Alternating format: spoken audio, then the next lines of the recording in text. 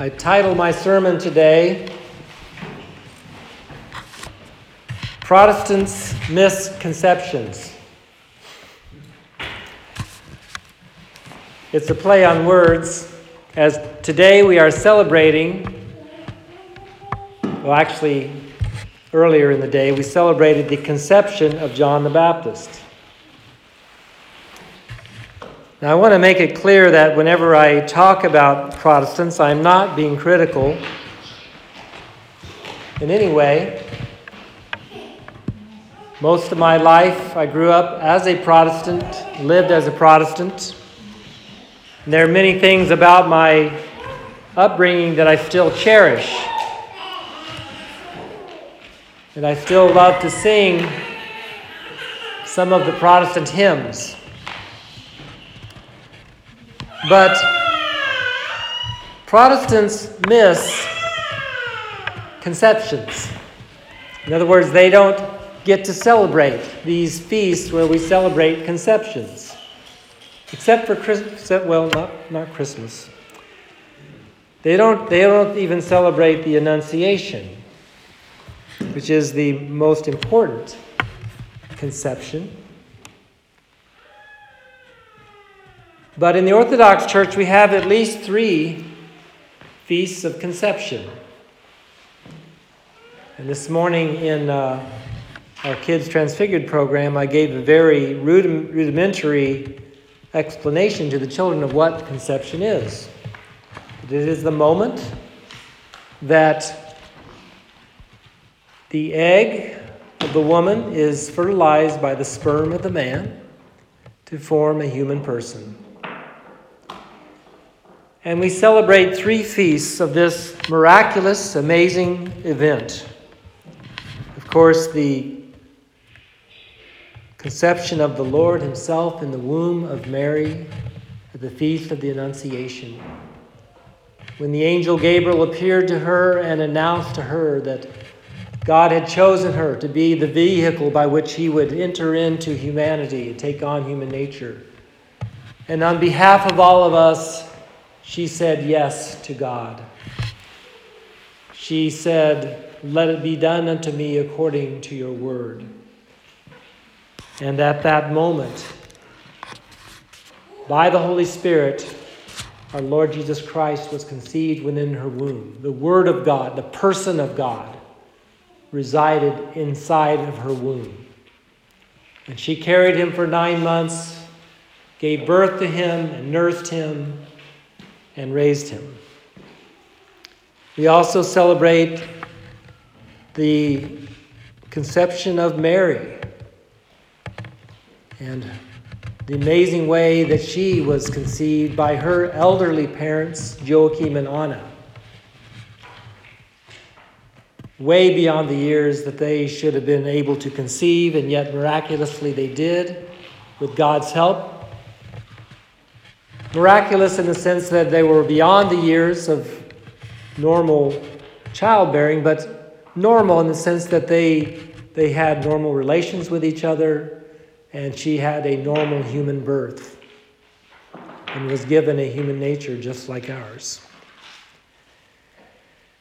But today we have celebrated the conception of John the Baptist, who Jesus called the greatest of all men.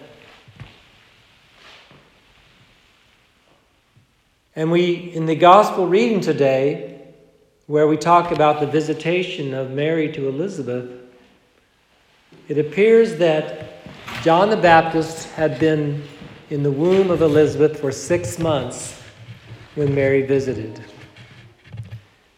And the moment that Mary came into the room, what did little bitty John do? He kicked, he jumped, he leaped within the womb. And Elizabeth immediately felt that and announced it. And therefore John the Baptist began his ministry as the forerunner, as the one to prepare the way for the word of the Lord, by announcing his arrival into the room, by leaping in the womb as a baby. These feasts of conception are wonderful feasts. They bring dignity and honor to marriage. They bring dignity and honor to the sexual aspect of life, the holiness of human sexuality. They bring dignity and honor to human life itself, and the fact that life begins at the moment of conception.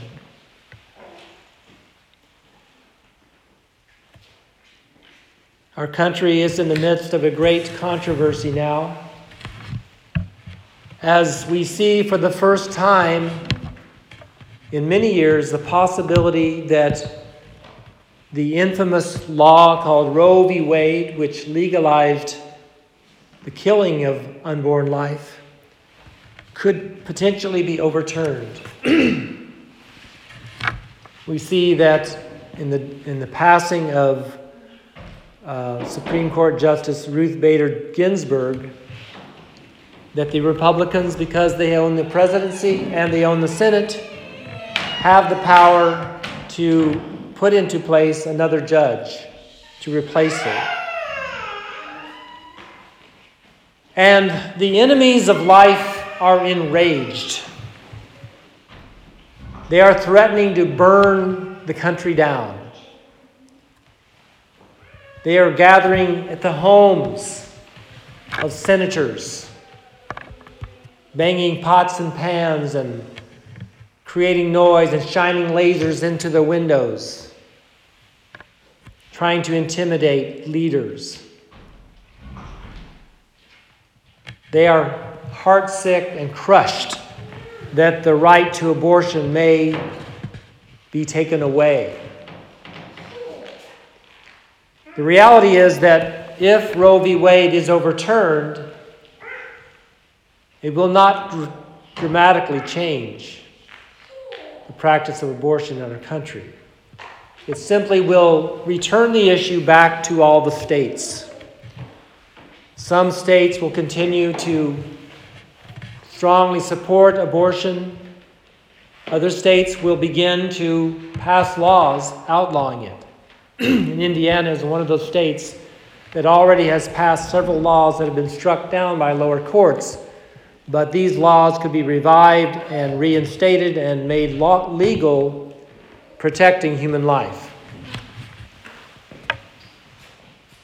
But the enemies of life are very enraged by this, and they are threatening to do whatever they can to try to prevent this from happening.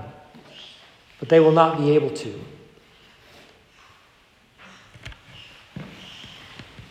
And this is a good thing. This is a thing to celebrate, but this is not the only area of life that we need to be victorious. We need to continue to win the hearts of people. And Christians primarily do that by showing love. By, yes, speaking the truth about human life, but also offering help through crisis pregnancy centers and various women's ministries, providing support and love to women, by truly taking care of life in all of its different phases, from the womb to the tomb, every aspect of life, supporting life so that our enemies cannot accuse us of only caring about babies within the womb. So I encourage you, and I encourage myself and everyone, those who might be listening to this sermon, to celebrate this victory, to make sure that you vote in November, because even if we get a Supreme Court justice, and we probably will before the election, the Democrats have threatened to, if they get power in this election, they have the presidency and the Senate, they will change the number of justices in the Supreme Court. They could add 4 more justices, 2 more, 3 more, and balance and throw the balance of the court back to the liberal side if they want to. So we have to make sure that we vote this fall, in November, that we take into account all of these factors. And so we are pro-life in how we vote, how we pray, and how we live, and how we show love to our brothers and our sisters. In the name of the Father, Son, and Holy Spirit, glory be to Jesus Christ.